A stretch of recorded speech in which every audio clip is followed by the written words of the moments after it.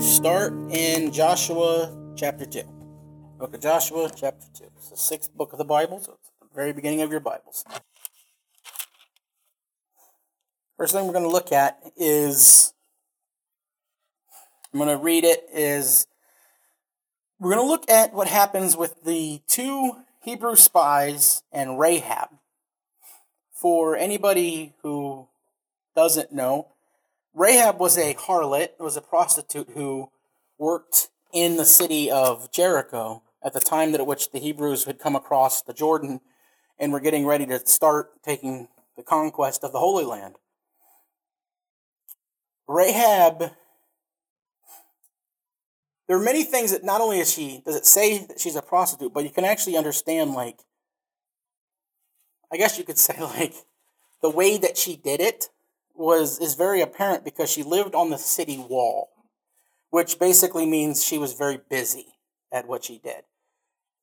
At the time, it was not unheard of for women to do prostitution, but it was oftentimes done more secret, to where that they would be married, and when the husband goes away, the woman goes out and sort of walks around the marketplace and looks for maybe a guy who looks like he's lonely, and then says, "Come on back." That's why in Proverbs it talks about when the husband leaves, she takes and spices her bed and then goes out and looks for a ignorant young boy, basically, and says, "Come my way." But in this case, this was open, because she literally lived in the wall, a city wall, to where that as people who weren't even members of the city were passing by, just caravans, she could say, "Hey, this much." And they do what they do, and then she leaves. So she was essentially, if you were to rank it, kind of one of the worst, or one of the lesser forms of a prostitute in that culture, where prostitution was very common. So she was very much the lowest of the low in society.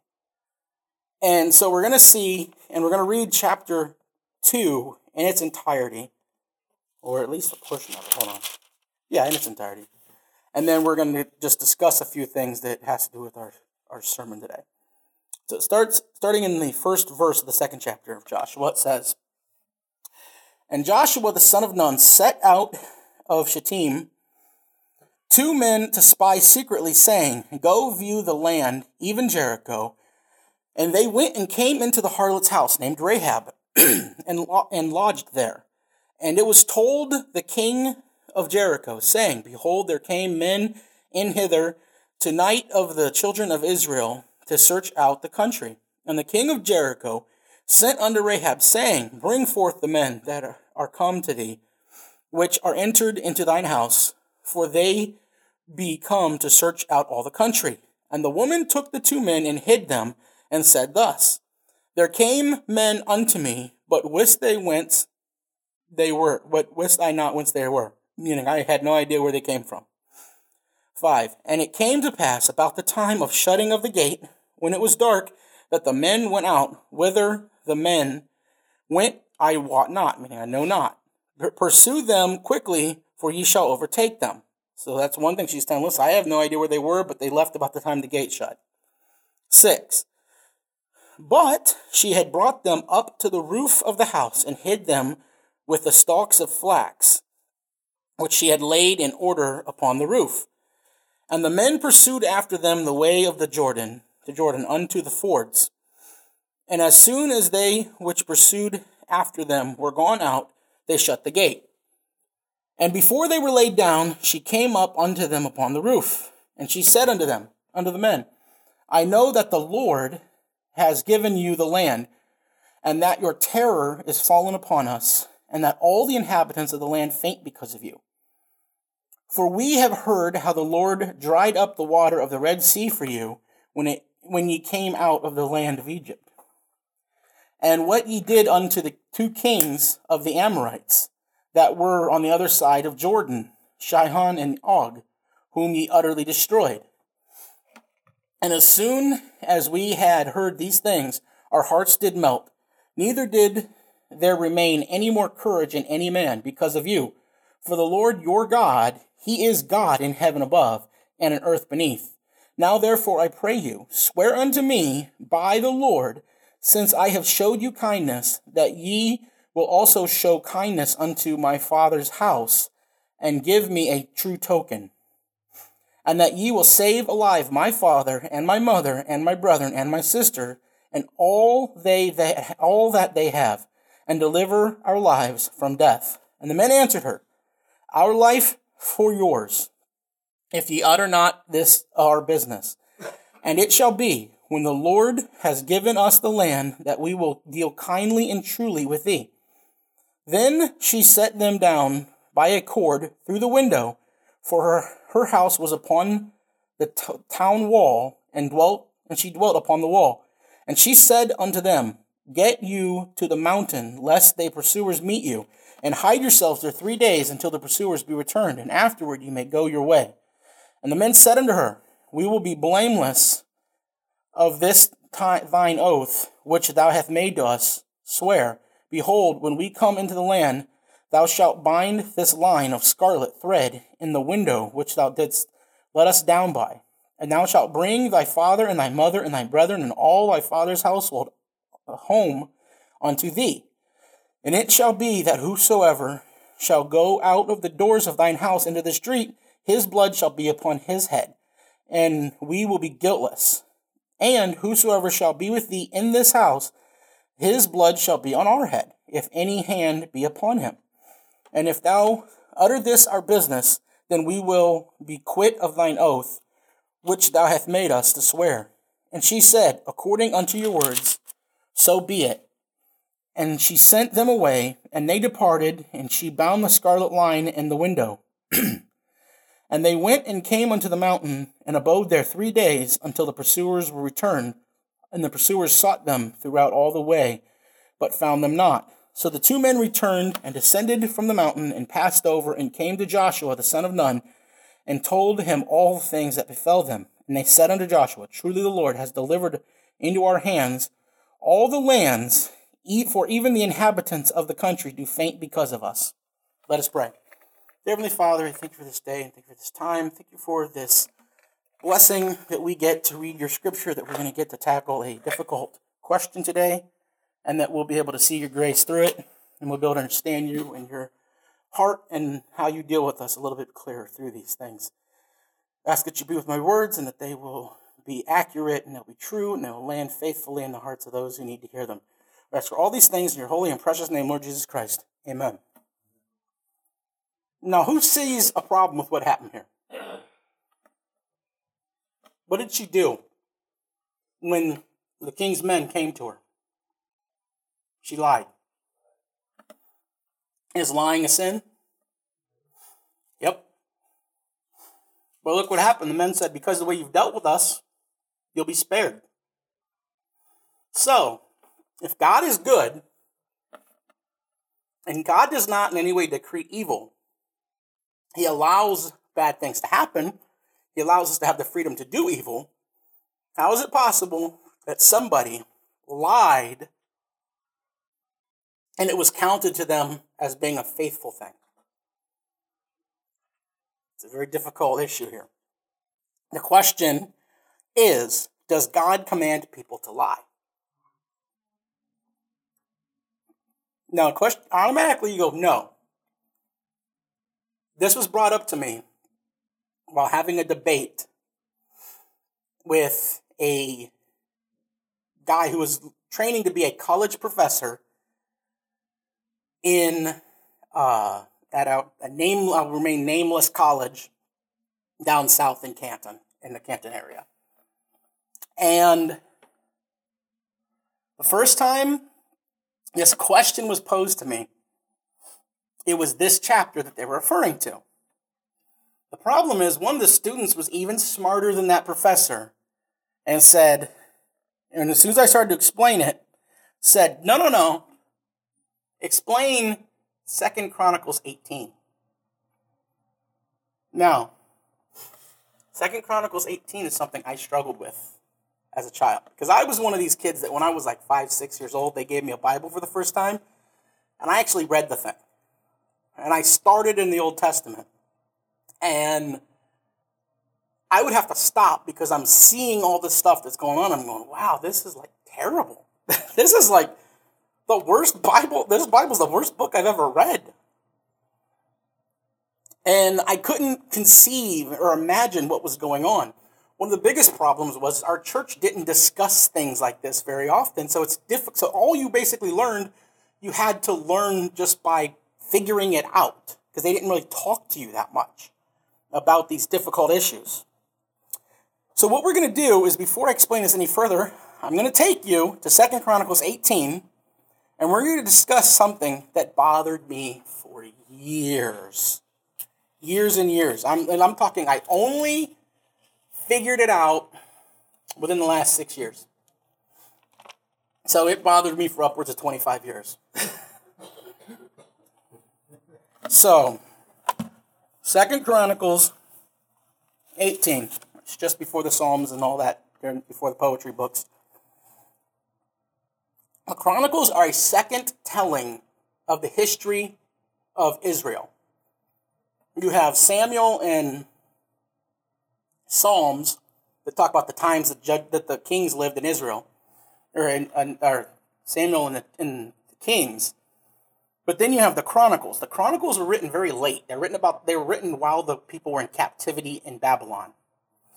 And it was kind of, they call him the chronicler, because he was basically just looking back and trying to get as accurate as a history as possible and get it put down in written form, so that the people in the Hebrews, in Babylon, didn't lose their culture and didn't lose their history. That was the purpose for it. So Chronicles is very devoid of theology. I mean, whereas Kings will say this and that, it's a real idealized. Kings says, this happened and God did this for David because David was mighty in the sight of God. And Kings is talking about and David slew this many people at this battle. Chronicles is more just concerned about what happened. This is what happened. No, he's not going to say whether it was good, whether it was bad, whether it was evil. He's just going to say, this is what happened. It is what it is. The problem is, in 2 Chronicles 18, there's a situation where it's called a throne room situation, where God sits around with the angels and he talks to them. And he lets them, it's the same type of scene that we see in Job, when it says God called a meeting with the angels and Satan also came along. God calls these meetings where he says, everybody appear before me. And they all come before him. And then he basically lets the angels sort of do things. They'll say, I want this done, who's going to do it? And they'll offer, hey, I want to do it. So he gets things done. That's how he does it. Why God does it that way, I don't know. That's the way he does it. It's all throughout the Bible. He will call these meetings with the angels and say, what are you going to do? And they'll say, I want to do this. Another one will say, I want to do that. And he picks, and he goes, okay, you do your thing. They have it all throughout. Psalms 82, Psalms 84, Chronicles here, you have it in Job. It's all through. It's scattered throughout. As a matter of fact, when Isaiah goes to heaven, has his heavenly vision of the throne room, it's pretty much the same thing. All the people are gathered around, God's giving instruction. So it's a pretty similar concept. So in the 18th chapter, we're going to read about Jehoshaphat, who had just become the king of Judah, and Ahab, who was the evil king of Israel. And the kingdom had split, and these two are trying to get back together so they can fight the Syrians. So we're going to start in the first verse in the 18th chapter. Now Jehoshaphat had riches and honor and abundance, and joined affinity with Ahab. And after certain years he came down to Ahab, to Samaria, and Ahab killed sheep and oxen for him in abundance, and for the people that he had with him, and persuaded him to go up with him to Ramoth Gilead. And Ahab, king of Israel, said unto Jehoshaphat, king of Judah, wilt thou go with me to Ramoth Gilead? And he answered him, I am as thou art, and my people as thy people, and we will be with thee in the war. And Jehoshaphat said unto the king of Israel, inquire, I pray thee, at the word of the Lord today. Therefore the king of Israel gathered together of prophets 400 men, and said unto them, shall we go to Ramoth Gilead to battle, or shall I forbear? And they said, go up, for God will deliver it into the king's hand. Now, I do want to just point out, if you were reading this as a story, in the previous chapters, Ahab and Jezebel killed off all the true prophets of God. And Elijah and them had to actually hide people in the caves so that they wouldn't be slaughtered. Because Ahab was wanting people to do, he's wanting these prophets to say things, and they're saying that's not what God wants. So he was killing them. Jezebel was having them killed. So these prophets are fake prophets. These are prophets of Baal. These are not prophets of God. And he's going to them and telling, because Jehoshaphat still believed in God, Yahweh, God. But Ahab did not. He didn't care. He believed in whatever God. So he's telling them, go and tell them to inquire upon Yahweh. Well, these are prophets of Baal that he's talking to. There's about 400 of them. But so, we're going to start again in 5. It says, therefore the king of Israel gathered together of the prophets 400 men, and said unto them, shall we go to Ramoth Gilead to battle, or shall I forbear? And they said, go up, for God will deliver it into the king's hand. Notice it says God, not the Lord in all caps. That just means their God, not the Lord of Israel. But Jehoshaphat said, is there not here a prophet of the Lord besides, that he might inquire of him? Meaning Jehoshaphat goes, these guys aren't prophets. He knows. These are prophets of Baal. Why don't you ask the living God's prophet? They had them all killed. So, except for just a couple. 7. And the king of Israel said unto Jehoshaphat, there is yet one man by whom we may inquire of the Lord, but I hate him. For he never prophesied good unto me, but always evil. The same as Micaiah, the son of Imlah. And Jehoshaphat said, let not the king say so. And the king of Israel called for one of his officers to fetch quickly Micaiah, the son of Imlah. Micaiah was actually in prison at this time. And the king of Israel and Jehoshaphat, king of Judah, sat either of them on his throne, clothed in their robes, and they sat in the void place at the entering of the gate of Samaria, and all the prophets prophesied before them. And Zedekiah, the son of, now this is crazy, but his name is Hachananan, had made him horns of iron and said, thus saith the Lord. I mean, this time he's saying, Zedekiah is saying, Yahweh told me this. With these thou shalt push Syria until they are consumed. And all the prophets prophesied, saying, go up to Ramoth Gilead and prosper, for the Lord shall deliver it into the hand of the king. And the messenger that went to Micaiah spake to him, saying, behold, the words of the prophet declare good to the king with one assent. Let thy word, therefore, I pray thee, be like one of theirs, and speak thou good. And Micaiah said, as the Lord lives, even what my God saith, that will I speak. And when he was come to the king said unto him, Micaiah, shall we go to Ramoth Gilead to battle, or shall I forbear? And he said, go ye up and prosper, and they shall be delivered into your hand. And the king said unto him, how many times shall I adjure thee, that thou shalt say nothing but the truth to me in the name of the Lord? Then he said, I see all Israel scattered upon the mountains, as sheep that have no shepherd. And the Lord said, these have no master, let them return therefore every man to his house in peace. And the king of Israel said to Jehoshaphat, did I not tell thee that he would not prophesy good unto me, but evil? Again he said, therefore the word of the Lord, this is Micaiah speaking, therefore the word of the Lord, I saw the Lord sitting upon his throne, and all the host of heaven standing on his right hand and on his left. And the Lord said, who shall entice Ahab, king of Israel, that he may go up and fall at Ramoth Gilead? Then spake, saying after this manner, and another saying after that manner. Then there came out a spirit, and stood before the Lord, and said, I will entice him. And the Lord said unto him, wherewith? And he said, I will go out and be a lying spirit in the mouth of all his prophets. And the Lord said, thou shalt entice him, and thou shalt also prevail.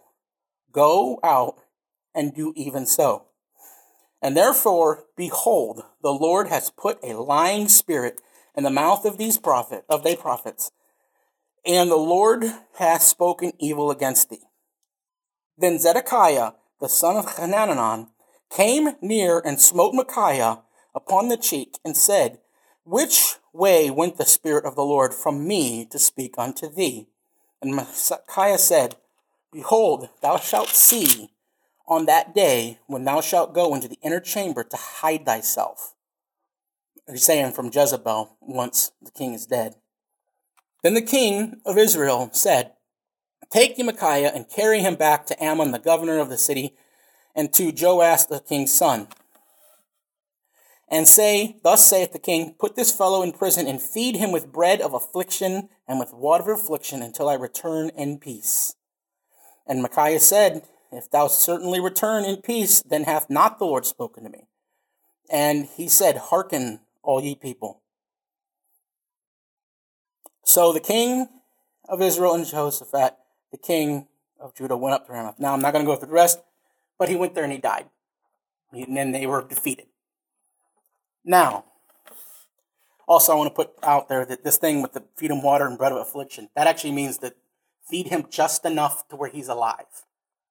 Meaning what they would do is they would soak the bread in water and only give him enough to where the pangs would go away, but he would literally starve to death over a period of time. So he's telling him starve him to death and torture him, basically, because he doesn't like what he said. But you see what happened there? Micaiah says God was in the throne room, and he was saying, I want somebody to entice Ahab to die because he's evil. And one spirit said, do this. The other spirit said, do that. Another one came out and said, I lied to him. And God sent him out. So what does this tell us? This was a big problem for me for a long, long time. The problem is that we are looking at it wrong. First of all, notice the spirit came out and said, I will be a lying spirit. Because God said, who will entice him? Meaning, give him what he wants. See, when a prostitute entices a man to do whatever, she's given him the illusion that he's going to get what he wants. So God said, who will entice Ahab? The spirit comes out and says, I will lie. And God says, entice. God didn't say lie. God said, you will entice him. And he will go up and fall.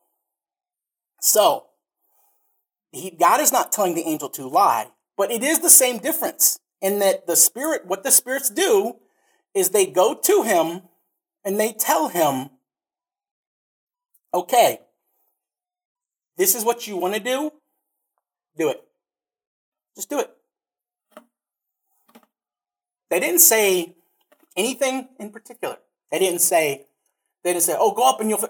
No, what the angel did was went up and just told them, do what you want to do. You already want to do it anyways. Why are you asking? Do what you want to do. So what are these fake prophets going to do? What are the fake prophets doing? The fake prophets say what he already wants to hear. Why? Because they're not hearing anything from God.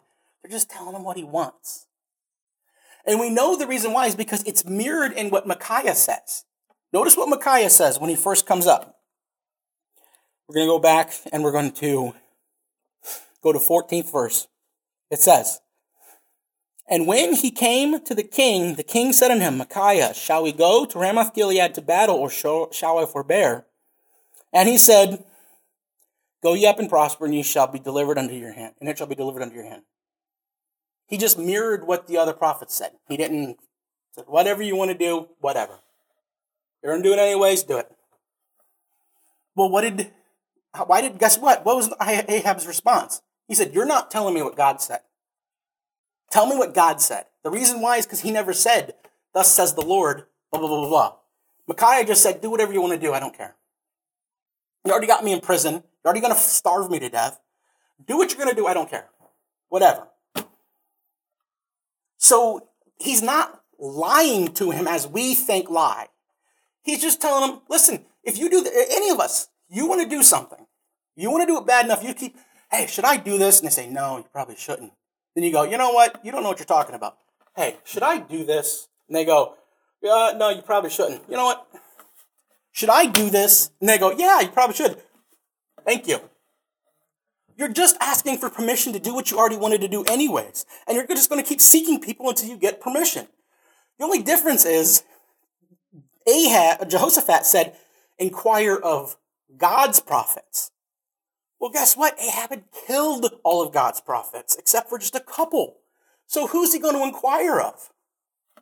Well, he inquires of the fake prophets, who are prophets of Baal. And they say, oh yeah, do whatever you want, it's great. And he's like, oh man. And then he's like, yeah, I'm going to do it. I'm going to do it, I got it here. Joseph was like, wait. These aren't prophets of God, these are prophets of Baal. Why don't you ask a real prophet? And then he asked the prophet, like I said, the prophet gives it to him, says, whatever you want to do. Whatever I say, you're going to do anyways. And he says, no, tell me what God you really saw. And he tells him, he said, God sat here and said, I will send a spirit to entice you to do what you already want to do. See, God doesn't have to trick us into doing anything. We want to do it already. What God does is he holds us back. He restrains evil. The only evil that happens is what God doesn't restrain. If there was no God and no Holy Spirit, this world would be unlivable. Yeah. But God is actively restraining the evil of men. And therefore, when they say, oh, I want to do this, I want to do that, if you keep doing it, you will sear your conscience. There's a crazy thing about a person's conscience. A person's conscience, they've studied this and studied this. A person's conscience will take two competing ideas, and it will actually want to go for whatever is the weaker desire. So you say, man, I really want to go out drinking with the guys. And then the other one says, oh, I really got to get that exam done because it's coming up and it's going to take a lot of work. What do you really want to do? Go drinking with the guys. But you got that college exam going on, so your conscience is actually built to want to go to the weaker desire. Why? Because God made it that way, because he knows we want to do the wrong thing. So we actually tend to go, now, some people, if you keep making the wrong decision, it becomes easier and easier to make that bad decision, make that bad decision. Eventually, it's almost not even a thing. It's an afterthought. You've done it, and you're halfway through, and you're going, oh, man, I should have been back there doing the... But our conscience will bear witness that the weaker desire is usually the one that's the right thing to do. However, God will let us destroy ourselves. If we want to, if we're just seeking people... I know a wife. She wanted to divorce her husband because he was a salesman. He was on the road all the time. She said, he's not at home enough. She went to 12 different ministers, and 11 told her no. That wasn't a reason. The 12th minister was some crazy nut job who runs a cult in Kenmore, Ohio, who is a ordained minister and practices Wicca and all this stuff. And he said, basically, he still didn't even tell her, yeah, it was a good idea. He said, do what you want to do. And she said, I'm doing it. And even put on Facebook. Spoke to a minister and he said this is okay. Everybody assumed it was my cousin who was the church she was going to, so they're calling him up going, we're going to kick you out of the denomination. And he's like, I didn't tell her that. I told her no. So the thing is, she already wanted, she's just getting what she wants. That's what people's church shop. They go from church to church to church looking for one that's going to tell them what they want to hear. Not convict them, not tell them what God says, tell them what they want to hear. Their itching ears want to hear. So, what do we see? God does not lie to you, but he allows you to do what you already want to do. And so what did Micaiah do? Micaiah just said, do whatever you want. And then when he said, no, speak to God's truth. Speak God's truth. He told him the truth. And what happened? Ahab went up and died anyways. He told him exactly what he told him. God is sending a delusion to these prophets that they're not allowed they're going to tell you to do whatever you want. But you're going to die if you go up there. And Ahab said, put him in prison and torture him to death. I'm going up there to fight. So he did what he wanted anyways. So, Micaiah was in a position where everything he did was going to mean his death. He could go up there and right away come out and say, yeah, you're going to die up there. And he would say, okay, send him to death. Or he could come up there and say, yeah, do whatever you want to do. And he was going to send him to his death. Either way, he was going to go to his death. There's no way to get out of this. So what did Micaiah do? He took the path of least resistance and did what was the most righteous thing he could do, which was make an example. He said, do whatever you want to do, knowing that the king wouldn't accept that answer. And then said, okay, this is what God wants.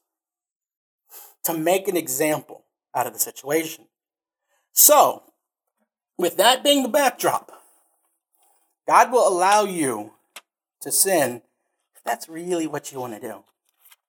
Let's go back to Joshua chapter 2.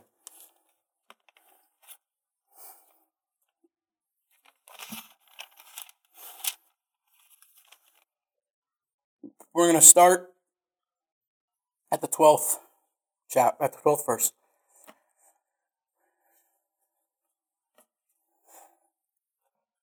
Well, I guess we'll just do the second and then we'll jump. So, the second verse says, and it was told the king of Jericho, saying, behold, there came men in hither tonight of the children of Israel to search out the country. And the king of Jericho sent unto Rahab, saying, bring forth the men that are come to thee, which are entered into thine house, for they be come to search out all the country. And the woman took the two men and hid them, and said thus, There came men unto me, but I knew not where they came from. That's what that means. And it came to pass, about the time of the shutting of the gate, when it was dark, that the men went out. Whither the men went, I know not.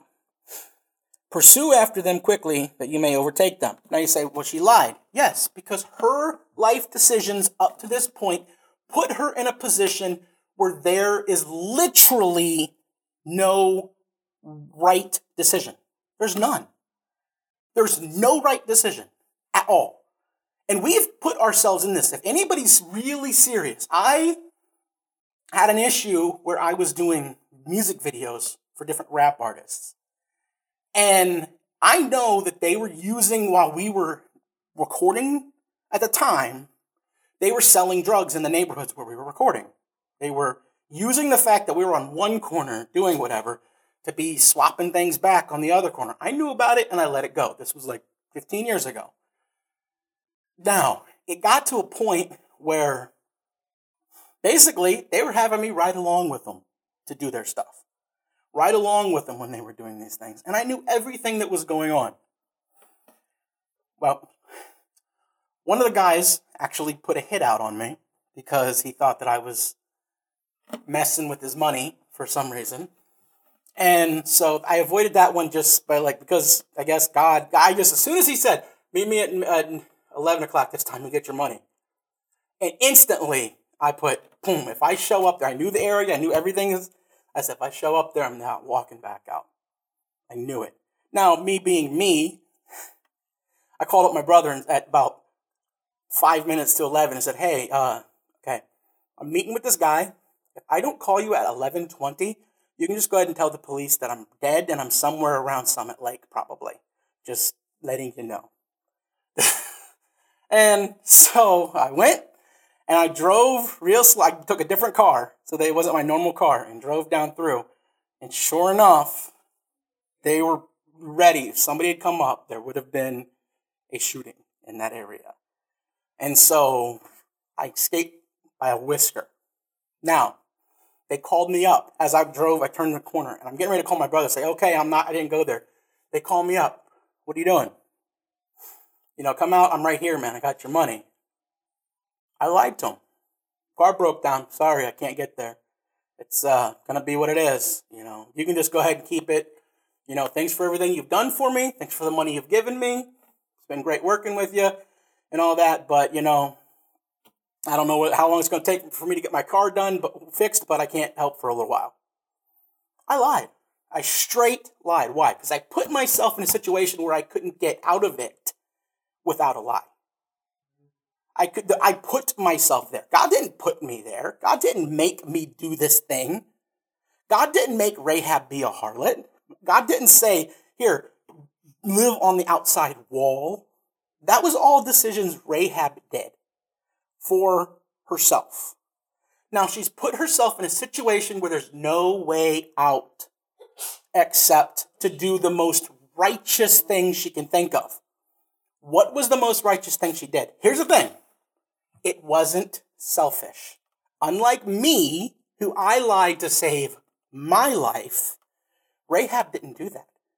Let's jump to the 12th verse. Rahab said, 11th. She says, as soon as we had heard these things, our hearts did melt. Neither did there remain any more courage in any man because of you. For the Lord your God, he is God in heaven above and earth beneath. Now therefore I pray you, swear unto me that by the Lord, since I have showed you kindness, that you will also show kindness to my father's house and give me a token. She wasn't asking to be saved. She was saying, I'm doing this for you because I know God is righteous. Save my family. Don't worry about me. Save my father. And even that, she goes on. And it says, and that ye will save alive my father and my mother and my brethren and my sisters and all that they have, and deliver our lives from death. She's saying, she lists everyone in the family. Save them all, please. She doesn't say me. Save me. Take me out of here. I'm doing this so that you will take me out of here. No. She said, remember the kindness I showed to you.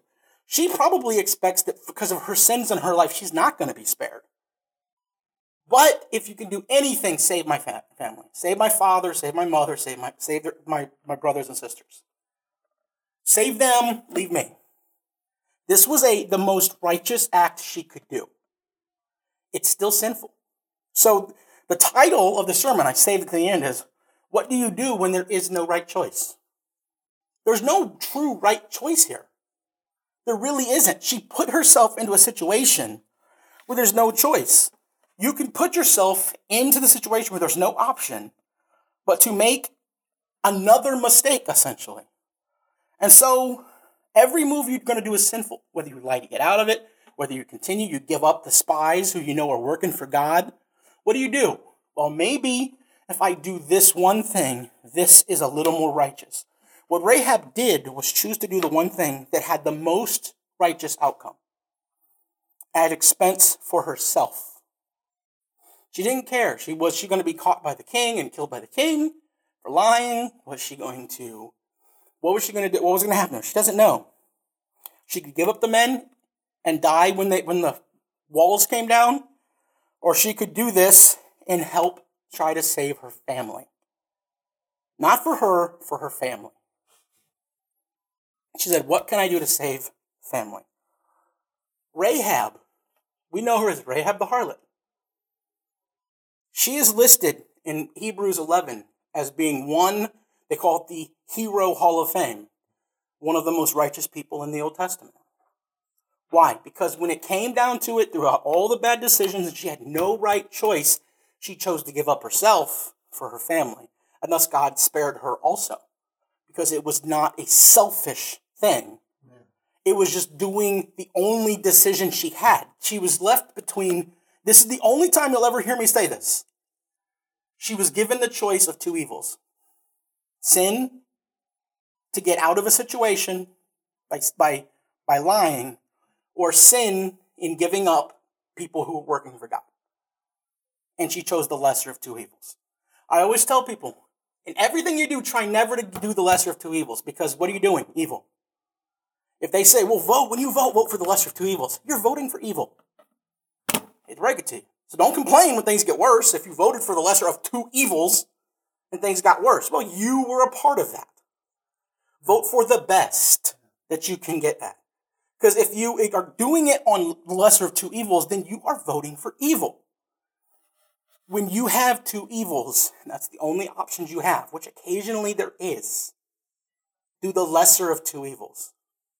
It happens for martyrdom as well. There were people who could have just given up their faith, and they would have spared their life and their child's life, for their life and their family's life. And they said the lesser of two evils in this situation is to die a martyr and go to heaven. So they chose not to give up, not to renounce. That's the lesser of two evils in that case, which is an extreme case.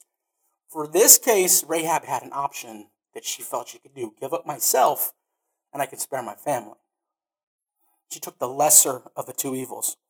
And not only that, just to show how thankful God was, she did the right thing. Everybody go to Matthew chapter 1. Matthew chapter 1. As you're turning there, just to let you know, in James 2, it says that she was justified before all men. Meaning that in spite of all her sins, she was justified. Just means made righteous, appear righteous. So Matthew chapter 1.